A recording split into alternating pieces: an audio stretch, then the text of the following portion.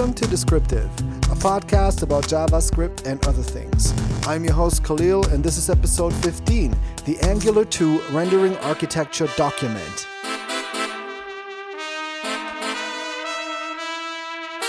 All right, so welcome to Descriptive again. This is Khalil, and I'm here with my co-host Henning. Hey, how's it going? Greetings Hey. from Florida. We're doing a cross-continental podcast today. Yeah. How's it in Florida? Is the weather nice? It's crazy hot. It's only April and I'm sweating all day long, even in the air conditioning. Really? Wow. But I guess I'm used to the cold now, so yeah. Yeah, it's nice. I mean, the sun definitely is something that is very uplifting. Lots of blue sky. Yeah. And sunshine that makes you feel good, but then the heat kind of beats you down, so but I'm not complaining. That's good. Yeah. Vacation time is good. Definitely. So why are we here? We are here because the next interview podcast episode is only going to come up next week, and so we came together to talk about something else. So last time we talked about Ember.js, the EmberConf opening keynote from this year, and just yesterday, or I think it was yesterday, a document flew by me on Twitter, which is a document that specifies or describes how the Angular 2 rendering engine or rendering architecture is going to look like. Mm-hmm. Yeah, so basically, I thought since we were talking about Ember so much, let's have a go at some Angular 2 content and see what they're writing in that document and go through it and talk about it a little bit. So yeah, sounds great. yeah, so you read it? I take it.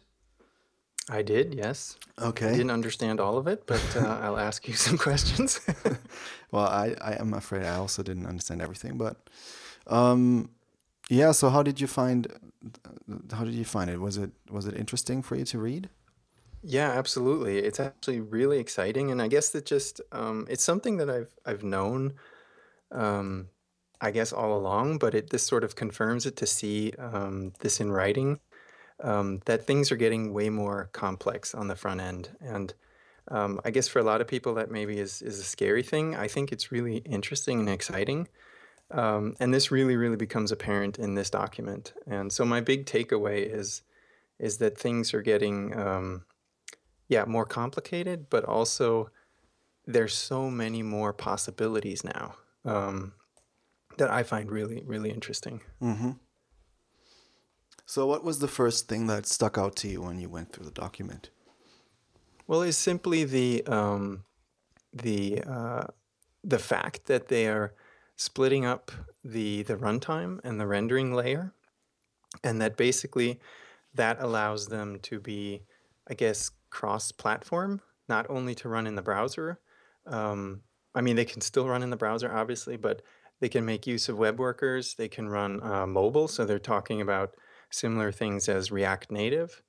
And it basically opens up the possibility to do server-side rendering and also helps them a lot with testing. So you can actually test visual stuff outside the browser, which is really neat. Mm-hmm. Mm-hmm.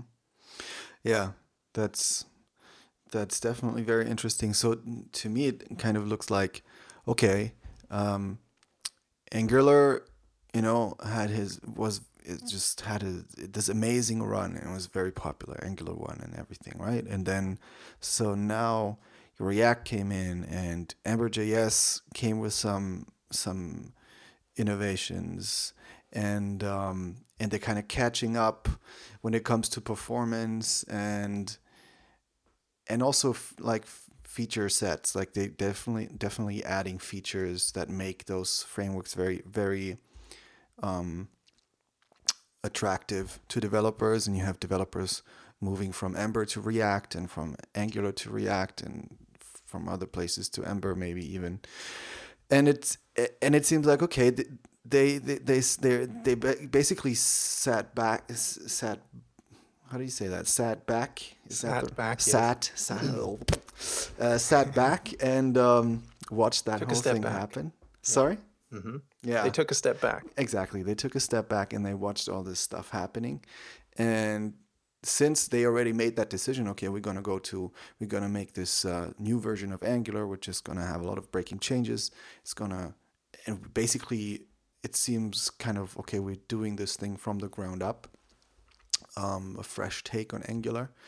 They're just taking all that stuff in, looking at what the cool features are, and just taking everything into Angular, kind of from the beginning, just with those features in mind, which is Exactly, yeah. yeah, which is of course, like, is genius, because at the end of the day, like, they are in this great position because they already said they're gonna redo Angular, that they can, yeah, they can build the new version of Angular with that stuff in mind, which means they don't have to do a lot of refactoring that maybe would be just add tons of code, or in order to implement those features, or do, or just become uglier or something like that.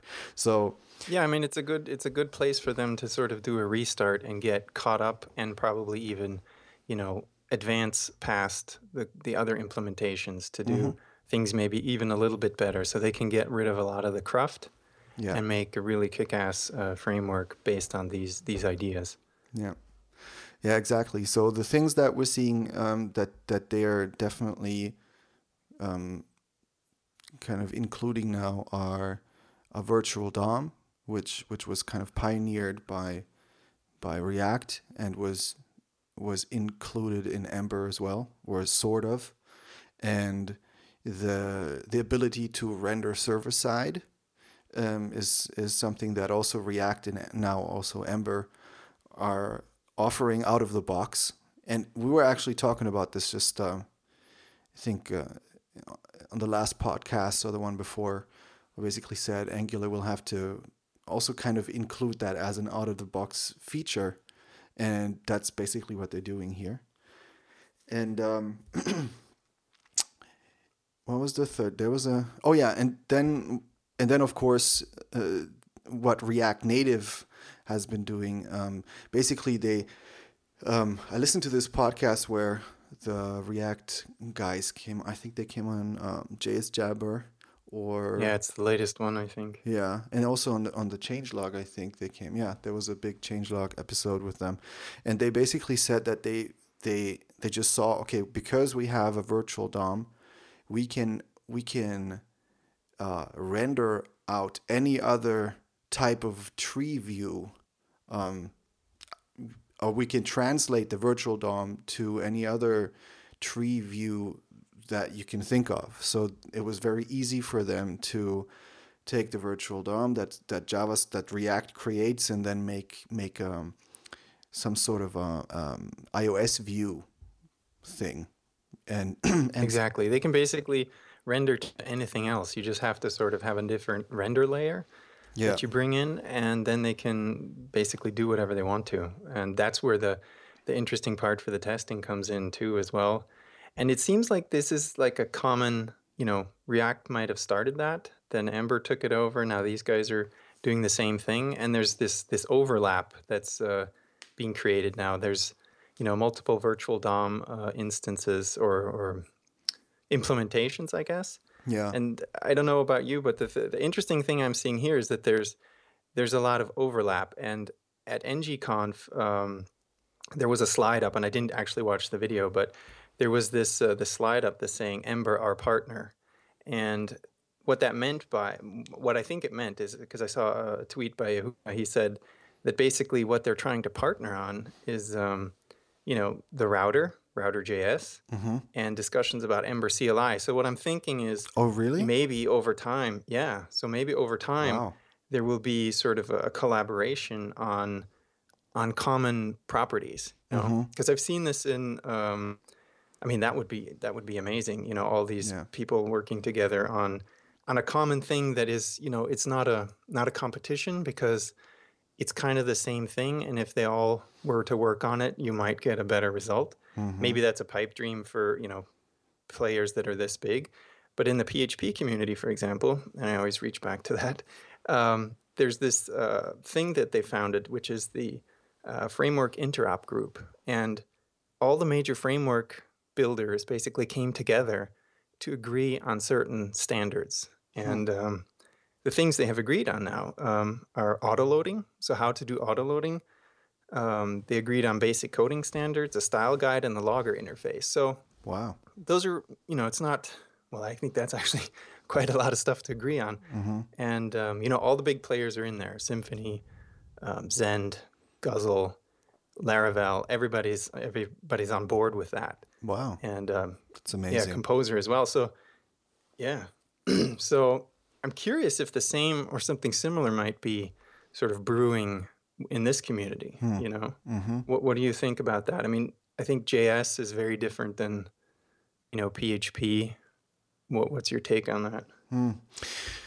Uh, it seems like it makes a lot of sense because just watching this I mean arms race, so to speak, or Yeah. or just everybody taking on the good features that the others had. Like, oh, how did they do the virtual DOM? Let's have a look at this. Okay, that's awesome. That makes everything performant. It makes them flexible. They can render out to any platform.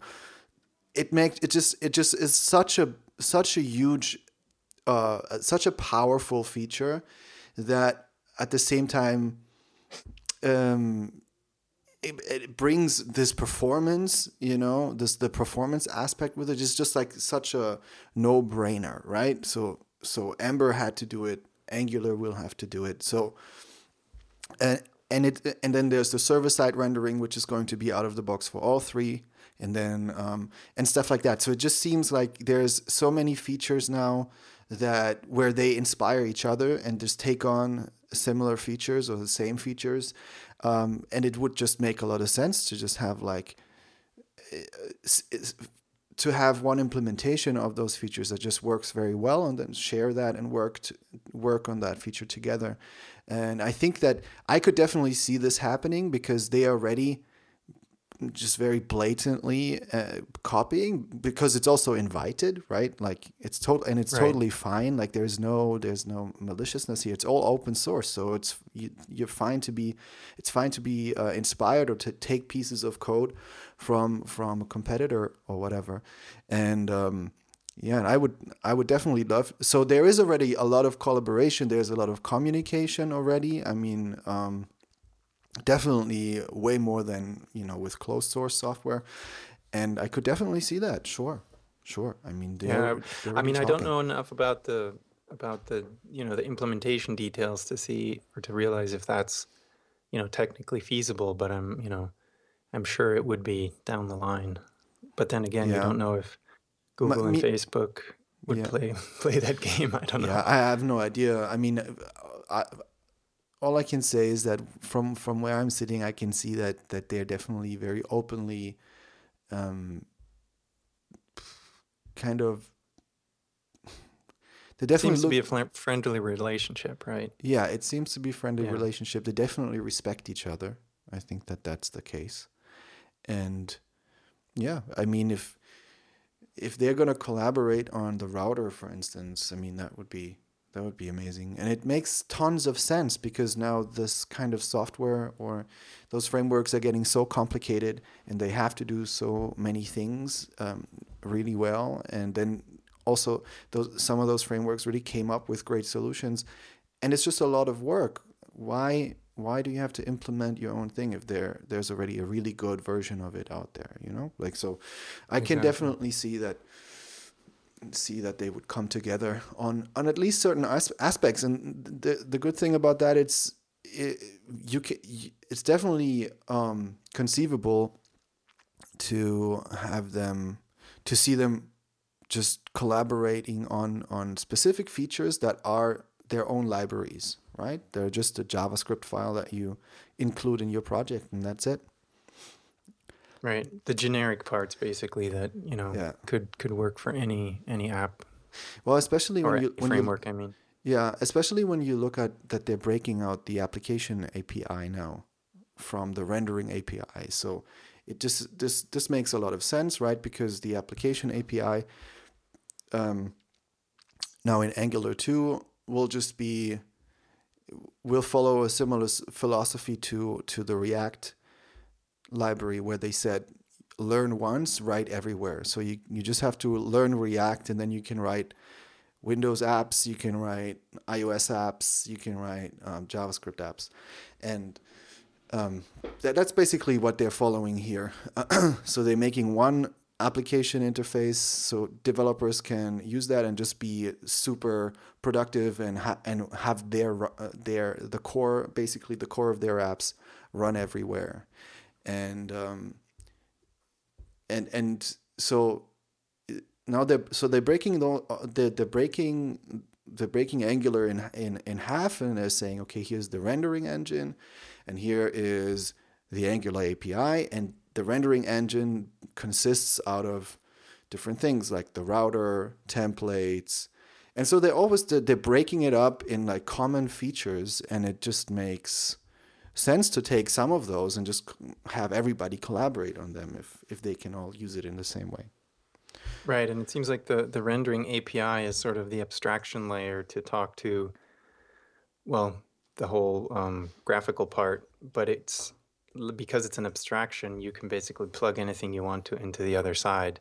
And Yeah. that's, I guess, the learn once part where you have this common or this standard render API that your application layer or your runtime talks to, because the application, I guess the developer would not talk to the rendering layer directly or anything inside the layer. It would do so through this API. Mm-hmm. So that way it doesn't matter at all what's on the other side. So it could be Exactly. mobile, it could be server side, whatever. Yeah. So that's very, very interesting. Yeah. Super. And like you Super said, it makes interesting. perfect sense. I mean, it's Yeah. good separation of concerns now, even down to a lower level.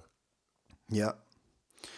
Yeah. So they wrote in the document that the background for them is basically, so why they did it is basically to allow application developers to work with Angular and access multiple platforms and markets, right? Because the native mobile market is super huge, and it's even conceivable that you can write Angular apps that then render native views for Windows apps or Mac OS X apps and stuff like that. So that's Right. basically the philosophy behind it, and there's actually one point that is not inspired from either React or Ember or anything else, which is that they want to make Angular compatible with web workers out of the box. Did you see Right. that? Yeah, that they want to be able to basically dole out the work to web workers possibly. Yeah, so That's like concurrency and performance increases. Very nice. yeah, exactly. So basically when you have a very computation heavy app, then you can use web workers out of the box. I have no idea how they're going to make that, how they're going to integrate it into Angular and how this is going to work. But I think that's a great idea, because web workers are a reality and they are very helpful if you have to do a lot of computations, and that just enables you to more easily. I hope that they're going to make it very easy to use web workers and to just give some tasks, to hand some tasks over to the web workers, to do like really like maybe apps that weren't so easy to do, that do a lot of calculations in the browser right away. So it just bring it's very performance focused, basically. Right. Yep. Those changes. Okay, so I I wrote down some notes here. So how it's going to look, there's going to be an application layer, and then there's going to be something so far they're calling the renderer, in between the application layer and then the render layer. And, Right. and that thing in the middle, the renderer, is basically is an abstraction, like you said, Yeah, I think abstraction that sits that's on the the, render API, right? That's yeah, what that's the they render because they API. exactly. Yeah. And that allows the application to communicate with the render layer, and the render layer to communicate with the application. Yep. So the application layer will consist of the change detector, dependency injection, the data model, the router, directives, a virtual DOM, and then the language, multi-language support. So that all that stuff is going to be in the application layer. Right. And the render layer will consist of animation, templates, the native DOM, web components, at least for the browser environment now. Web Yeah. components, CSS, then accessibility features, native events, and custom events. Yeah, so and then this is the first time in a document where they're actually mentioning the virtual DOM, which I found very interesting. Like this is just like it just seems like, okay, virtual DOM now is reality for JavaScript Yeah. frameworks.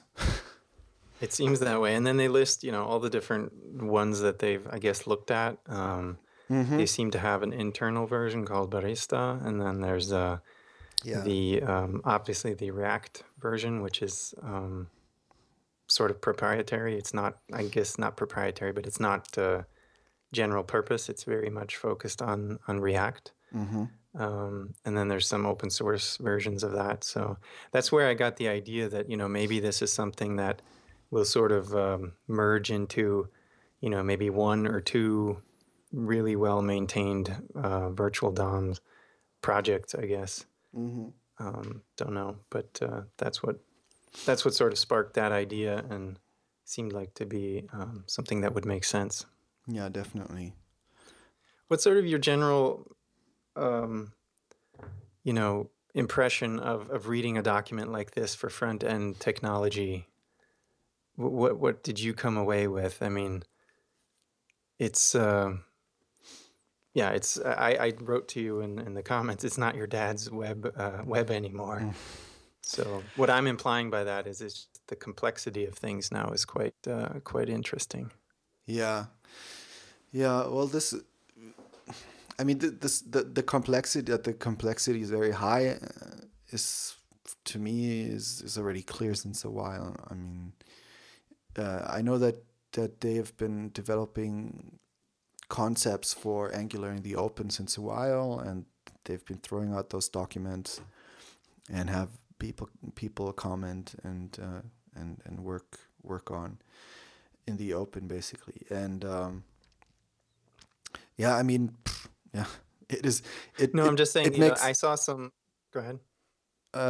yeah. So I just wanted to say that it's not surprising to me at all. Like it just is Okay. to me that I'm already used to this kind of complexity in the front end. It's just how it is. Like a lot of uh, things that already exist in the backend since a long time, and paradigms and patterns and stuff like that. They're kind of moving to the front end now, and getting just adjusted to the circumstances in the front end somehow.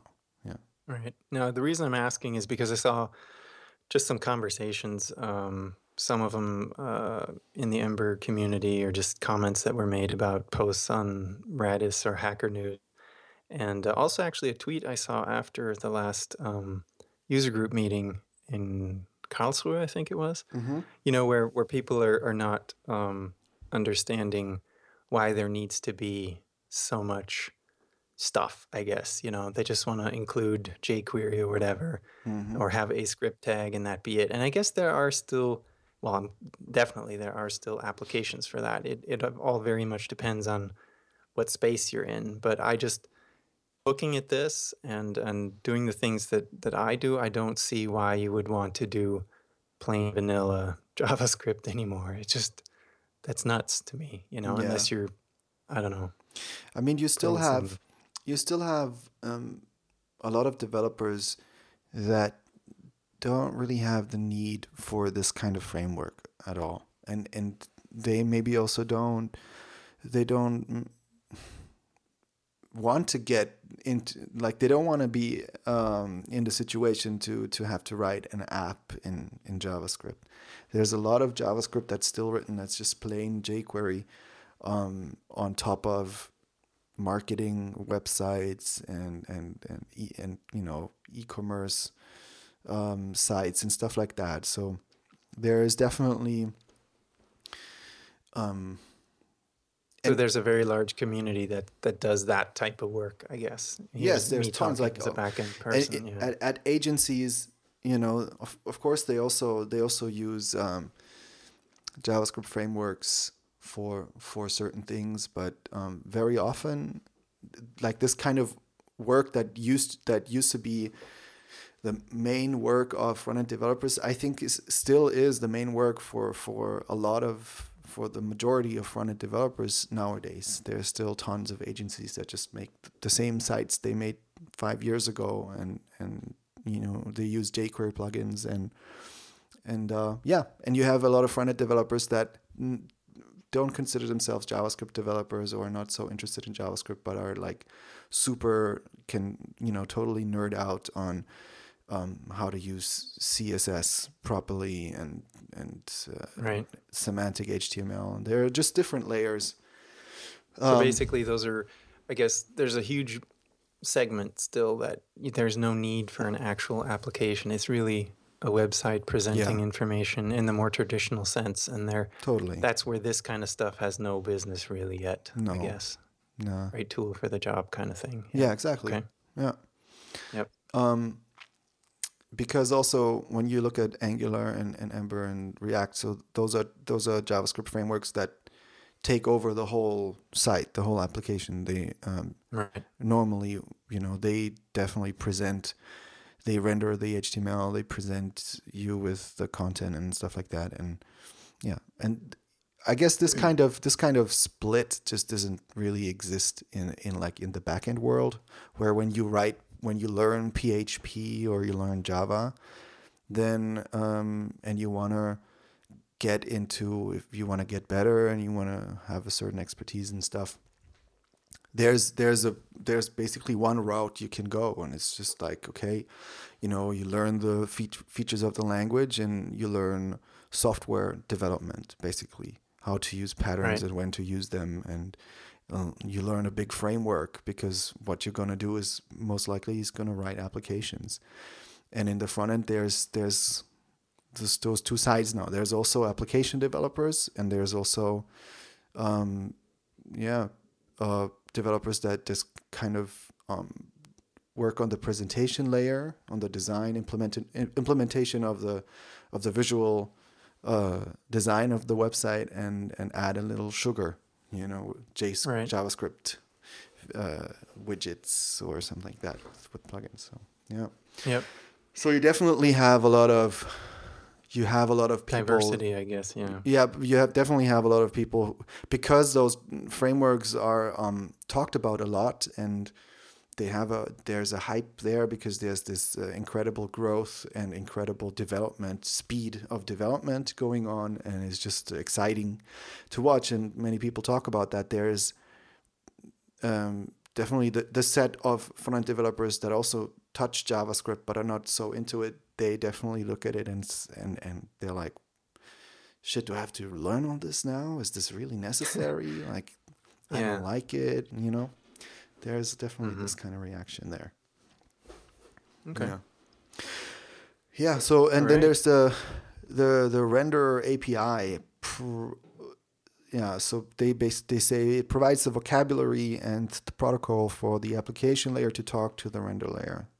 And this API also has no dependencies on platform APIs. So that's basically what we said. It is abstraction of the render layer and stands on its own and doesn't change. And then isn't that also a little bit like the adapter pattern that Ember Data uses, where Ember Data is is kind of what the render layer is here, the render API. That's what I would sort of think of it as, yeah, where you can basically, if your renderer basically follows or has the interface that's required, you can just plug anything onto that and it'll work. Yeah. So that's where, browser, native, etc. comes in.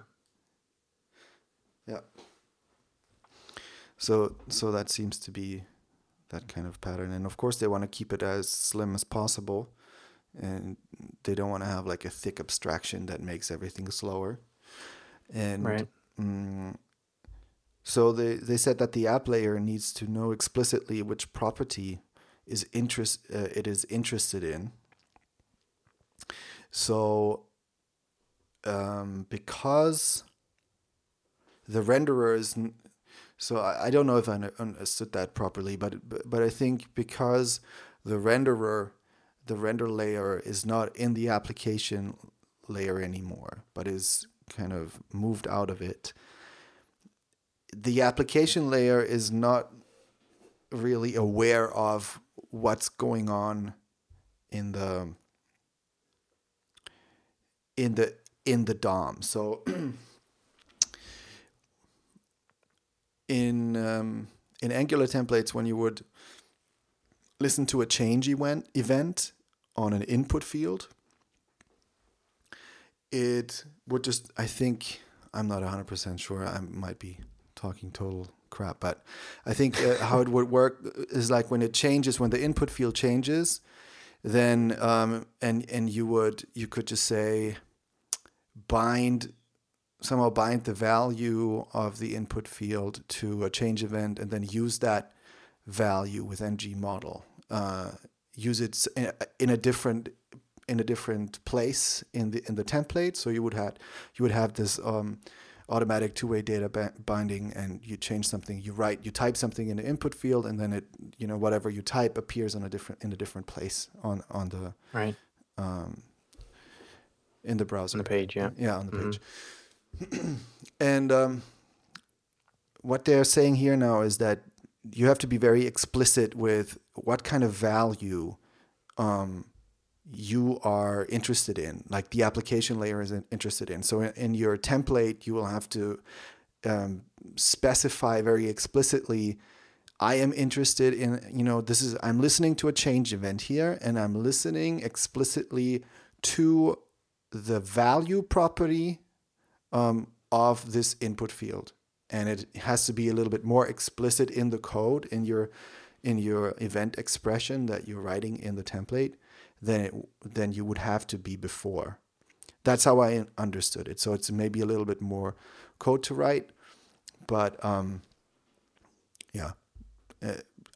it's not a huge change to what was happening before. And they also said that when it comes to events, it would be prevent default by default, basically. So it's always preventing the default action in the browser, and which means that you would have to, if you want the default action to happen, you can't turn that on somehow because of that separation. You can't have it on. You can't say, oh, I want just the default to happen. You'll have to kind of read what's happening. You have to intercept the event and say, okay, this is just a click on a link. Let's do a redirect to that link or something like that if you want the default to happen. Something like that, yeah. And what I thought was very interesting is that they were saying that with animations, so because the this renderer abstraction in the middle is like this one point where any change to the UI comes through. There's a very simple way for like the animations part of Angular to hook into that renderer and basically see, okay, there's this change coming in, and then there's that change coming in, and basically hook in and just do animations as as it pleases, and it can kind of manage the changes and when the UI is actually going to change.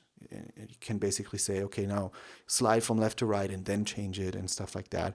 And the application layer doesn't have to wait for those animations, though. You can do all your calculations or whatever has to go on in the application layer, basically asynchronously, and just let all that stuff go through, and it queues it up automatically for you. Okay. So that's how I understood that.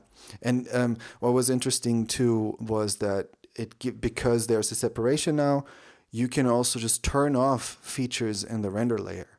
If, for instance, if you're on an old mobile and you don't want the animations to happen, you can basically detect that and you can say, okay, turn off animations on this device. And it's just going to show changes in the data without animations. Right, and that's also something that the application layer doesn't have to know or doesn't know. Yeah, I guess, right?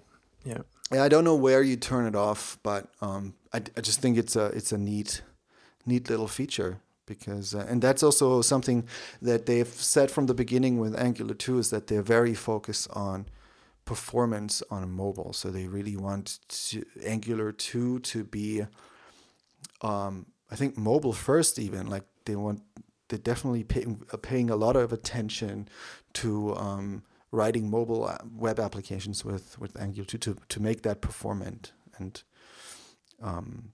yeah. Yeah, I mean, they mentioned two languages they're looking into. What was it? NativeScript and Fletch, I guess, to potentially write native applications in Angular. Yeah, So that's a they're different subject though. What I meant was actually JavaScript apps on mobile devices. So okay. in the browser, I see. browser Yeah. applications. Okay. Yeah. So Okay. that's something that they're also focusing on, to make the JavaScript really performant in browsers on mobile. But then of course, yeah, the native thing they're definitely also looking into. And so what they've been saying in the document too is that they're going to start implementation wise, they're going to start with a render layer. First of all, of course, they want to work on the application API, and then the first kind of render layer that they're going to implement is just the single process web browser render layer, and then the next one is going to be the web worker one, and then they're looking into, I guess, doing the native scripting render layer. Mm-hmm. Yeah. So that was Very interesting. that was for me. That was basically the notes I had. Did you have anything else? No, that was pretty much it. I was more at a higher level, I guess. Not so much into the technical details. I'm interested in the ramifications for the whole environment, I guess, or ecosystem, the JavaScript ecosystem. It seems very, very exciting to me. Yeah. So that's my takeaway. Yeah. Good times. Very interesting times. Very interesting times. That's for sure. Yeah. So I'm definitely super interested in what's gonna come from this. Yeah. Yeah, this whole thing, this sort of makes me want to, because I said I don't have time to look into the other projects, but this makes me want to look at Angular more, and definitely look at React too, just to get sort of a more broader picture of the technologies that are out there and what's evolving, and not just focus on one of them. So seems very, very interesting. Yeah.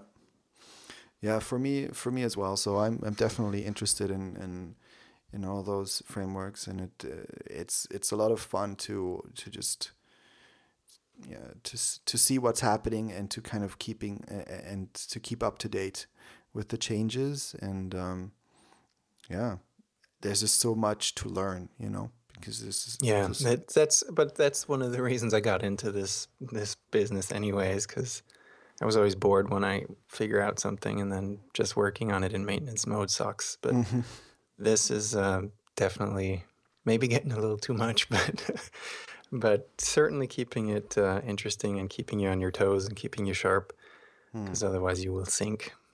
Yeah. So, were there any other thoughts you had concerning the higher level, like the ramifications for the community? Like, No, not beyond what I had already talked about, sort of yeah, the you know potentially collaboration stuff, forming some sort of groups, and I guess TC39, that's on the language level, that's even higher, but yeah, yeah, I'm curious what would come out of that if they somehow formalize something where they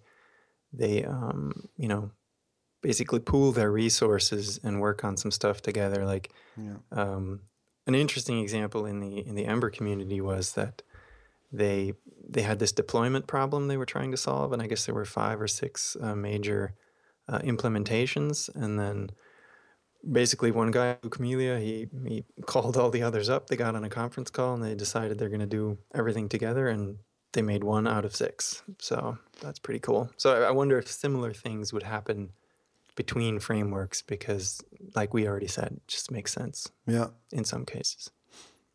So, what I also like about the changes in Angular is that they were working on their own kind of JavaScript typing preprocessor typing thing, right? It was called AtScript. So Hmm. so that was basically something that a syntax that you would use to write Angular 2 code, and it would introduce typing and maybe also other features. And so at the ngConf, they actually announced, I think it was ngConf, but recently definitely, they announced that they're basically throwing away AtScript and they're adopting TypeScript, which Oh, okay. yeah, which was a fairly big announcement, and it was also because it's, I mean, TypeScript is a Microsoft product, right? And Hmm. it is mm, it's a yeah. So basically, it means Microsoft and Google are on some level, on the open source level at least, they're kind of joining forces, which is kind of surprising. Yeah.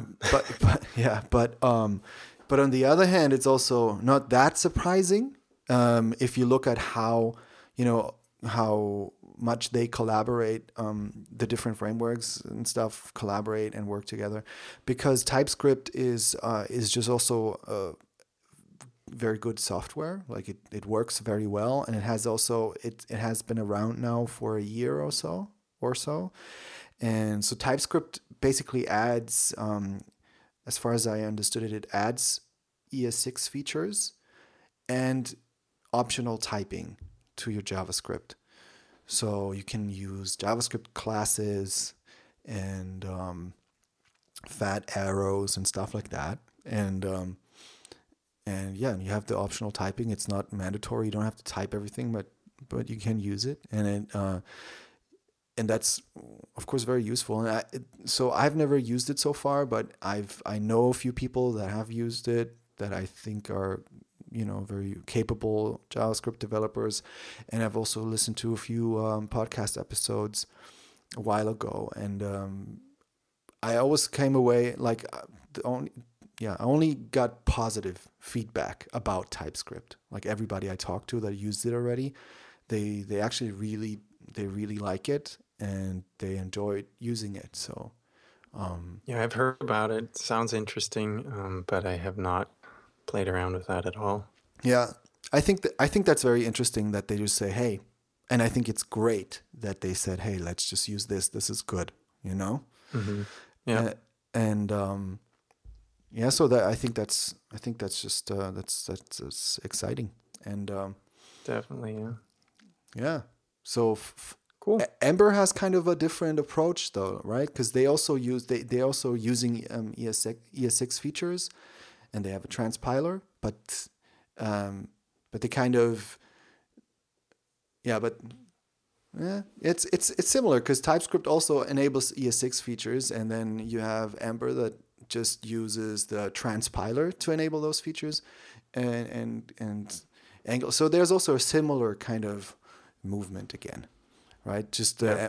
the Ember ES6 features, they don't have the typing. That's basically it. Right. Yeah. Right. Well, that's all I had. So Yeah. So that's all I had. Let's keep it short and sweet. shortish. Well, it is. I mean, for a descriptive episode, it's quite short. Yeah, we're still under an hour. Yeah, exactly. I think that's great. So let's just wrap it up. Do you have? I don't have any picks this time. Do you have anything? You don't? Oh man, I have picks. Oh, cool. Well, let's go through your picks. All right, well, I'll do my picks then. The first one is yeah, totally off topic, but we said that can be anything, right? It's actually a toy, and it's called the Lamely doll. And the reason this became interesting to me is I have a 3-year-old daughter, and you know, women are so subjected to unhealthy, unrealistic body images on a daily basis. You know, you just have to look at the magazine stands and stuff like that.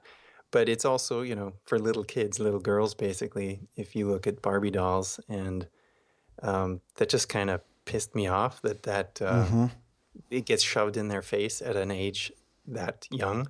So what happened here is this guy called Nikolai Lamb. He's a designer and a researcher, and I guess he did. He basically applied normal, average human measurements to a doll similar to, you know, the size of a Barbie doll, and came up with this realistically proportioned doll. And we just got one of those, and it's actually really cool. It looks, you know, like a normal person, and yeah, so I think that's a much healthier, better thing to give your little kid than, you know, this crazy proportioned Barbie thing. So that's my first pick. That's why I have that. Well, that's amazing. The I think that's Yeah, really awesome. Yeah. yeah, it was Nice. actually a Kickstarter, so it plays into the whole nerd kind of thing too, because the guy, he put that on Kickstarter and got like funded within 24 hours and Wow. came out with the first edition of the doll. Yeah. And started shipping, I think, late last year, and now it's, I guess, a standard product. And they're probably going to sort of build up, hopefully, sort of an industry around it, you know, that has all the accessories and all the other stuff that goes with it. So Amazing. I thought that was very interesting, and yeah, so I'm dealing with that kind of stuff now. So Cool. hence the pick. Yeah. Yeah. Good.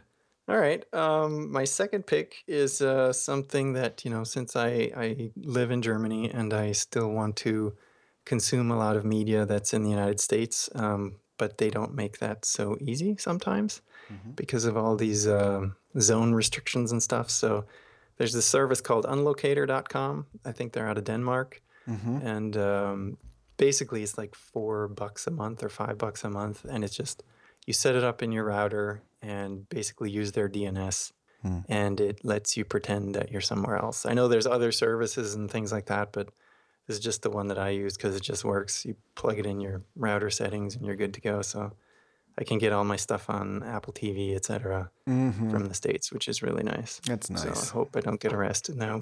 Yeah. But yeah, because it's a pain, you know. Yeah, it Oh, is. I'm sorry, you can't watch this because you're, you know, in a zone somewhere else. It's probably because of, you know, advertising or something like that that they do that. I have no idea. Yeah, Anyway, I that's my think second pick. licensing as well. Yeah, There's like yeah. licensing So I'm promoting agreements. illegal stuff now. So great. I don't like if that seems to be a legitimate service. I don't know how that is illegal. Yeah, true. All right, so that's the other one, and then the last one is technical. So this is nothing, absolutely nothing new, but it's something that's been on my list for a very long time since I use Vim and I'm in the command line a lot. It just makes sense to be using Tmux, and I finally started doing that now 2 weeks ago, and it's pretty awesome. I was always under the impression that it was way more complicated, but it's actually super simple. Tmux is to do what? What does that do? It's basically a terminal multiplexer, but it's so you can have multiple windows in a single terminal and you can jump between them. It's sort of like the tab thing, but it's all in a single